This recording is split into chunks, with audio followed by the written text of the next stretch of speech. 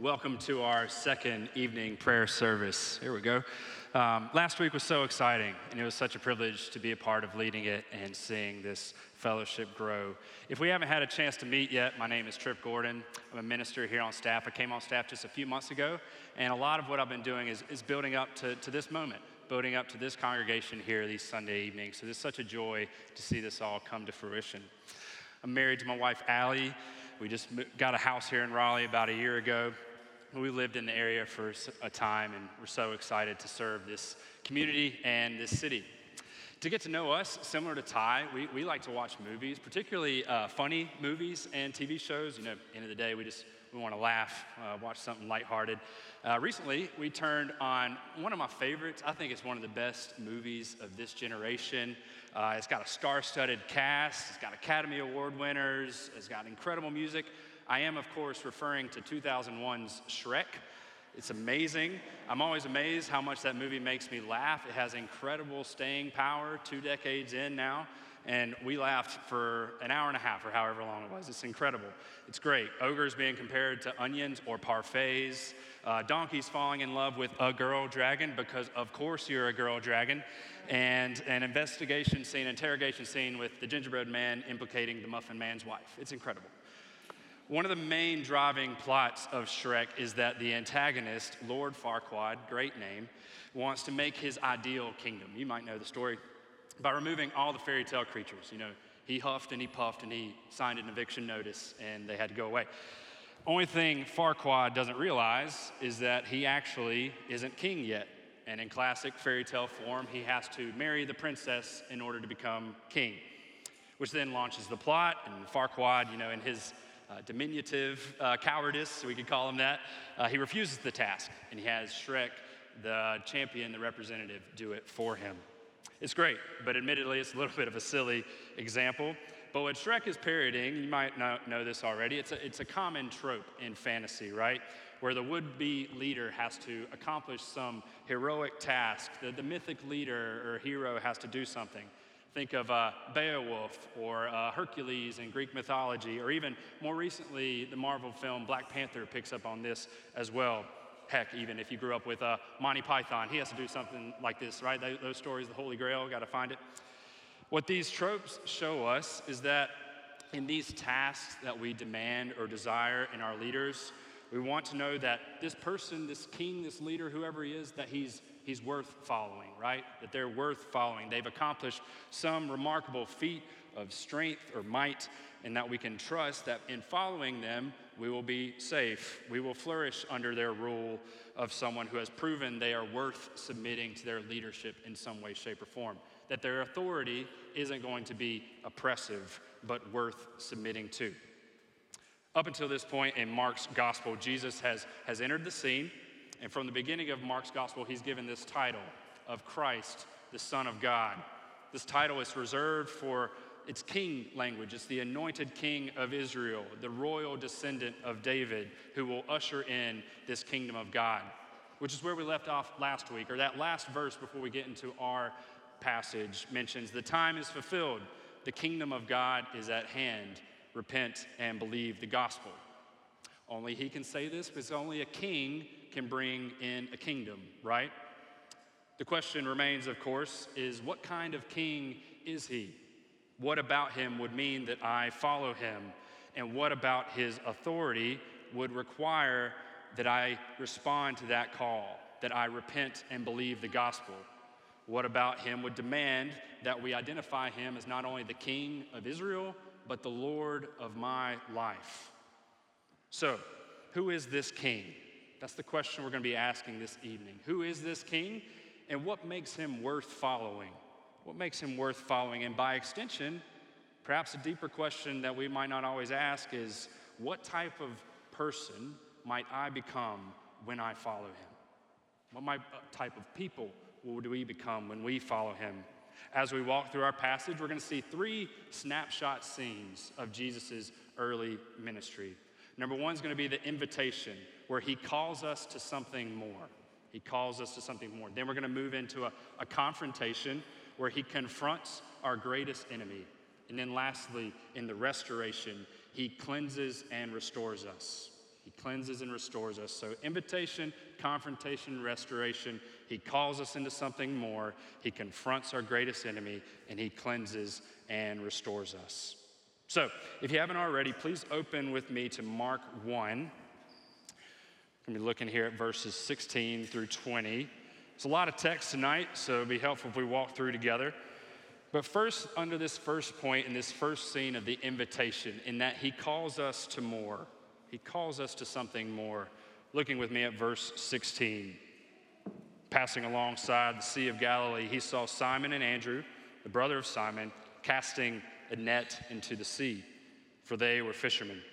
And Jesus said to them, "Follow me, and I will make you become fishers of men." And immediately they left their nets, and they followed him. We remind ourselves briefly of what Jesus has just done in the first 15 verses of our gospel. He's launched his ministry. He was baptized in the Jordan River, and the heavens are split open, and there's a voice of God who comes down and speaks to Jesus. "This is my son with whom I'm well pleased." That's what God sounds like, probably.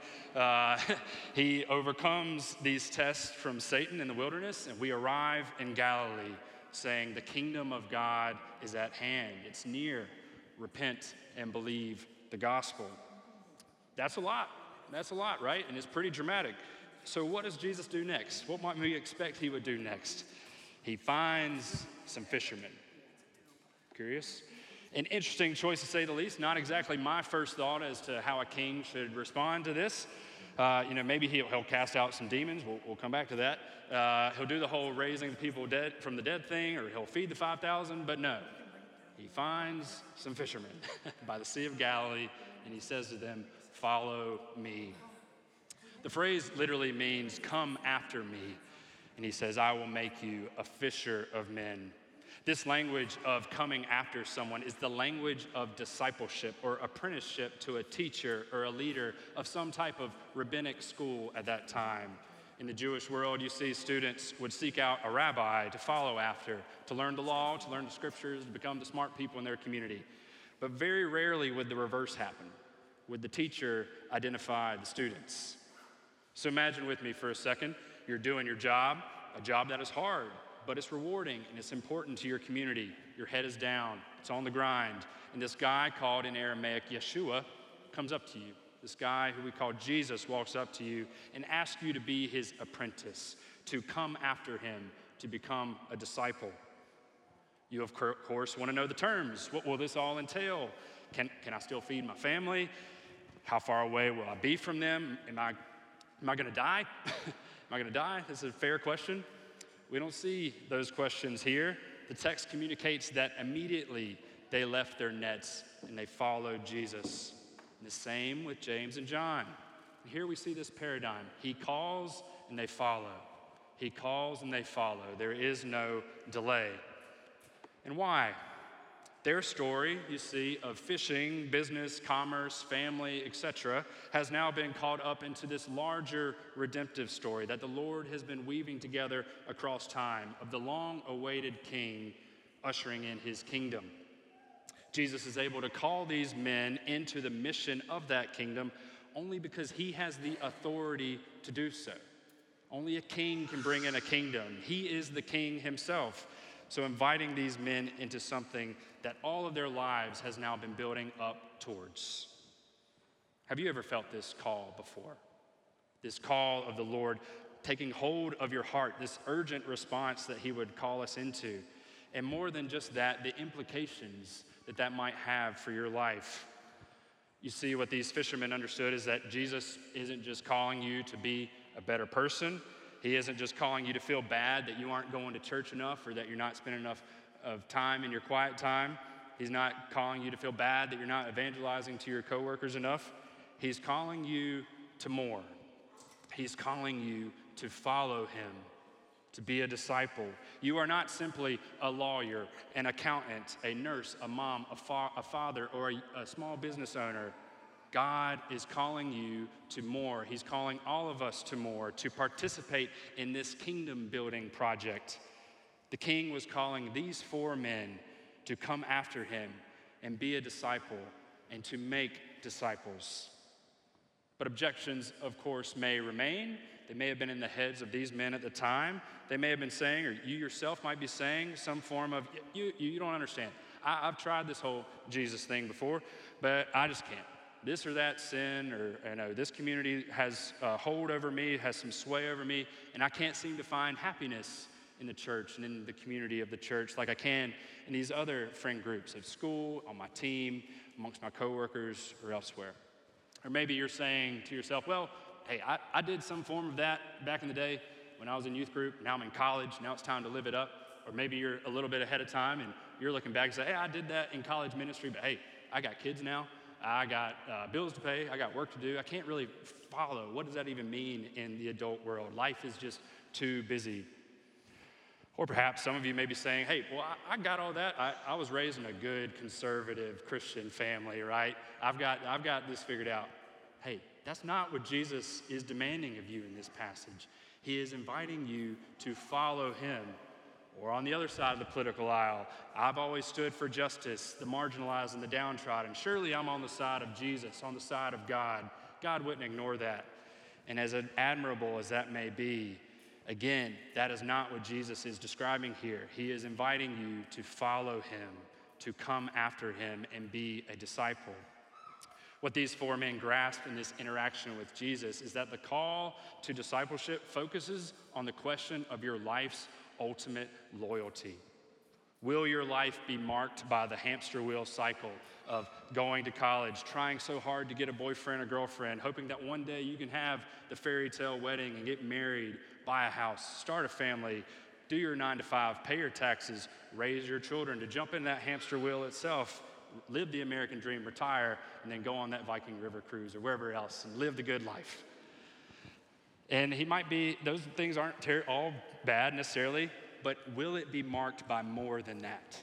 Will it be marked by more than that? Will it be marked by following Jesus and making disciples? The important thing to ask is not whether or not you are busy enough to follow him, but whether or not Jesus has the authority in your life to command your obedience. Does he have the authority in your life to command your obedience? If he is simply some philosopher or good moral teacher, that might suffice for some season, high school, college, whenever. But if he is king, if he is Lord over your life, that invitation still remains for you in whatever season of life. He calls, will you follow? Perhaps questions still remain about this king and his authority, which leads us from invitation now into confrontation, where Jesus confronts our greatest enemy. Jesus confronts our greatest enemy. Looking back at the text from verses 21 through 39, we get a day in the life of Jesus' ministry in Galilee, particularly in the city of Capernaum. And hey, it's a pretty crazy day in the life. He teaches in the synagogue, he silences an unclean spirit, he heals a lot of people, he preaches, and he casts out more demons, and then he finds times to pray, and then he casts out more demons. Wild times. I taught a class this morning. I had to change a battery in my car, then I watched some football. Now I'm here preaching again, but this is nothing compared to this. This passage introduces into the narrative something we uniquely find in Jesus' ministry. It's something that us modern folks have a little difficulty with, and that is the concept of demons or unclean spirits and the like in their interactions with Jesus. We read this, and I think we like to try to rationalize what's happening here. Thomas Jefferson, in his Life and Morals of Jesus, he wrote a more rational biography of Jesus, and it removed all the references to demons and most references to the supernatural. Many today still try to understand demonic possession or whatever that is as some form of seizure, some form of mental or psychological illness, or something that we now in the 21st century have a more accurate and scientific understanding of. But I think this neglects what the text is communicating here. If you look with me at verse 32, and 34 mentions this as well, it mentions that there were it differentiates between those who were sick with various diseases and then those who were oppressed by demons. There's a differentiation happening here. And throughout the Bible, there are instances of angelic and demonic warfare happening throughout, but it's often subtle, often seen at a glance. And every now and then we're able to peek behind the curtain a little bit more to get a glimpse of what's going on in the spiritual unseen realm. But now that Jesus, the Holy One of God, as the unclean spirit says, is on the scene, the unseen realm now intersects with the seen realm. The Gospels present to us a reality that when Jesus arrives on the scene, there is this hyper-intensification of spiritual warfare. The forces of darkness now aim their target on the Son of God that is on open display unlike anywhere else we see in Scripture. You may be thinking, well, all that sounds a little weird, to be honest. A little hocus pocus for me. We modern scientific people in the 21st century don't attribute behavior to angels and demons sitting on our shoulders anymore. We've moved past that. But I think the ancient world understood something that I think we still all know, and that is there are powers in this world. There are forces, if you will. You know, there's something that stands behind love. There's something that stands behind money. There's something that stands behind power that if we aren't careful, each of these things have the ability to control us, have the ability to shape us and turn us into something that we no longer recognize. You know, interestingly, if you think about the ancient world for a second, it was always those things, love, money, power, something of that nature, where they attributed to some form of deity. And so whether you want to call them Aphrodite or Apollo or Hermes, or Jesus mentions Mammon in the New Testament, or demons or whatever. To be clear, I'm not saying that these are actual gods. Paul will clarify this in 1 Corinthians 8, that they are so-called gods. But they have the ability here, along with our sin, they have this power to make us less human. They have the power to ruin us and to drive us to self-destruction, where love at one time was so fun and exciting and somebody was paying attention to us, now has the power to turn us into a toxic obsession, where money was at one time productive and really cool to spend money on things. Now it turns into a deep fear and a desperation. We no longer can recognize what we're doing with our money.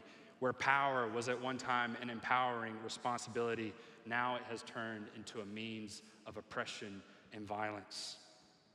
Our passage presents to us a world where these powers are now exposed and Jesus openly confronts them. And for our purpose, the key question here mainly is not what really happened, but what did this happening really mean? What was Mark trying to show here? Looking at the text again, this scene is bracketed by that word we've been talking about throughout, or some variation of it, and that is authority. Verse 22, he taught them as one who had authority. Verse 27, there was this new teaching with what? Authority. Verse 34, he would not permit the demons to speak because they knew him. They knew who he was. They knew what he was doing, the authority that he had. And again, in verse 39, he continues to go into the synagogue preaching and casting out demons because of the authority that has been established here. And more than wrestling with just demonic powers, Jesus heals the sick. You may have noticed that. Simon's mother-in-law, people who are not necessarily sick with demons. I wouldn't want to communicate that. But what sickness does show us is that we still live in a world where Satan still has sway. We live in a fallen world with thorns and thistles where Satan still has power here. But Jesus confronts these powers of the fall because it's his authoritative teaching. Recognize this is happening in the synagogue where he's teaching that has the power to destroy the forces of darkness, to destroy our enemy, as one commentator puts it. Not just one demon, but the whole demonic realm quakes in fear at the recognition that Jesus has come to conquer their realm and to rescue those enslaved by Satan. The inbreaking power of the kingdom of God will overwhelm the ramparts of Satan. He commands the demons to be silent, and they flee.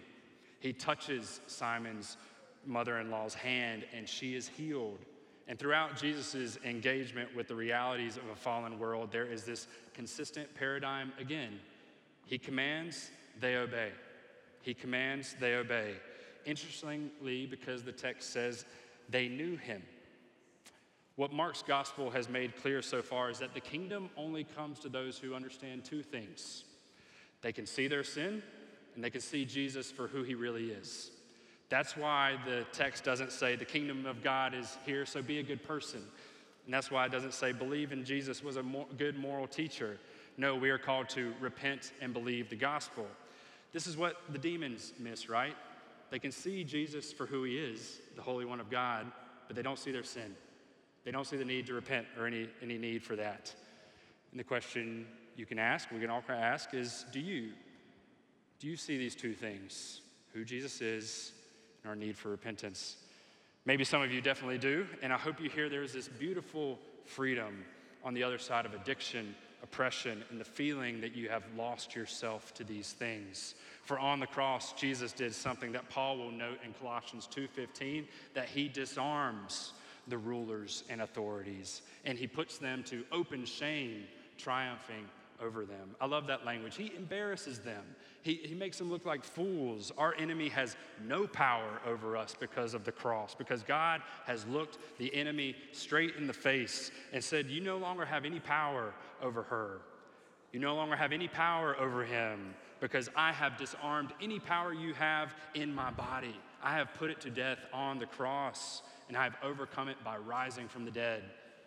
Our ultimate final enemy itself, suffering and death, is also overcome. As it says in Romans 6:9, we know that Christ, being raised from the dead, will never die again. Death no longer has mastery over him, and if it no longer has mastery over him, it no longer has power over those who put their trust in Jesus. So, as we've seen so far, in the invitation, he calls us into something more. In the confrontation, he confronts our greatest enemy. And then at last, we see in the restoration, he heals and restores us. He heals and restores us. Returning to the text at verse 40, we see here that a leper came to him, imploring him, and kneeling, said to him, if you will, you can make me clean. Moved with pity, he stretched out his hand, and he touched him and said to him, I will be clean. And immediately the leprosy left him, and he was made clean. If you're up to date and well-read on your Leviticus, which of course we all should be in the book of the Old Testament, you should know that leprosy it discusses multiple and a variety of skin disorders. If one was found to be leprous, this individual would be isolated from the rest of the congregation. He was required to wear torn clothes over his face and shout, unclean, unclean, stay away from me. And as long as this disease remained, he was outside of the camp, away from the people, quite literally an outcast from the community. So imagine for a moment, maybe you have leprosy, or a dear friend or a loved one has it. Not only is there this existential fear that you might die, but there is this profound social and religious stigma around you. And so you can sense this desperation of this man when he comes to Jesus and he begs him, if you are willing, you can make me clean. We don't know this man's situation, but we can imagine behind him saying this, or the many others who may have said this around Jesus, he said, you can make me clean. He's also saying, if you do this, I can finally go home. I can see my kids, I can see my friends.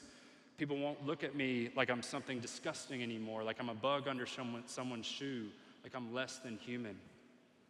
We know what happens. The leper is healed, because it seems like at this point that's something Jesus does. But as we draw to a close, I want to point out something to us. We remind ourselves of that question we asked at the beginning. Who is this king? What type of person is he? What makes him worth following? Might I draw your attention to the fact that Jesus, the second member of the Trinity, God incarnate, could have with ease voiced the leprosy to go away. He could have spoken into existence just like he did with the demons. Mark, however, draws special attention to the fact that Jesus was what? Moved with compassion, and that he touched the man. Imagine the bystander here. This is crazy. This is like March of 2020, choosing to go into the room of somebody sick with COVID and drinking from the same coffee mug as them. Really dangerous, not to mention breaking about 100 laws. By including this detail, though, Mark wants us to see that Jesus was not troubled by the threat of disease or ceremonial uncleanliness. Jesus here not only shows his authority, again, over all that is unclean and destructive, but he places love and compassion over ritual regulation. And ultimately, instead of becoming defiled himself, Jesus brings purification and life to this man.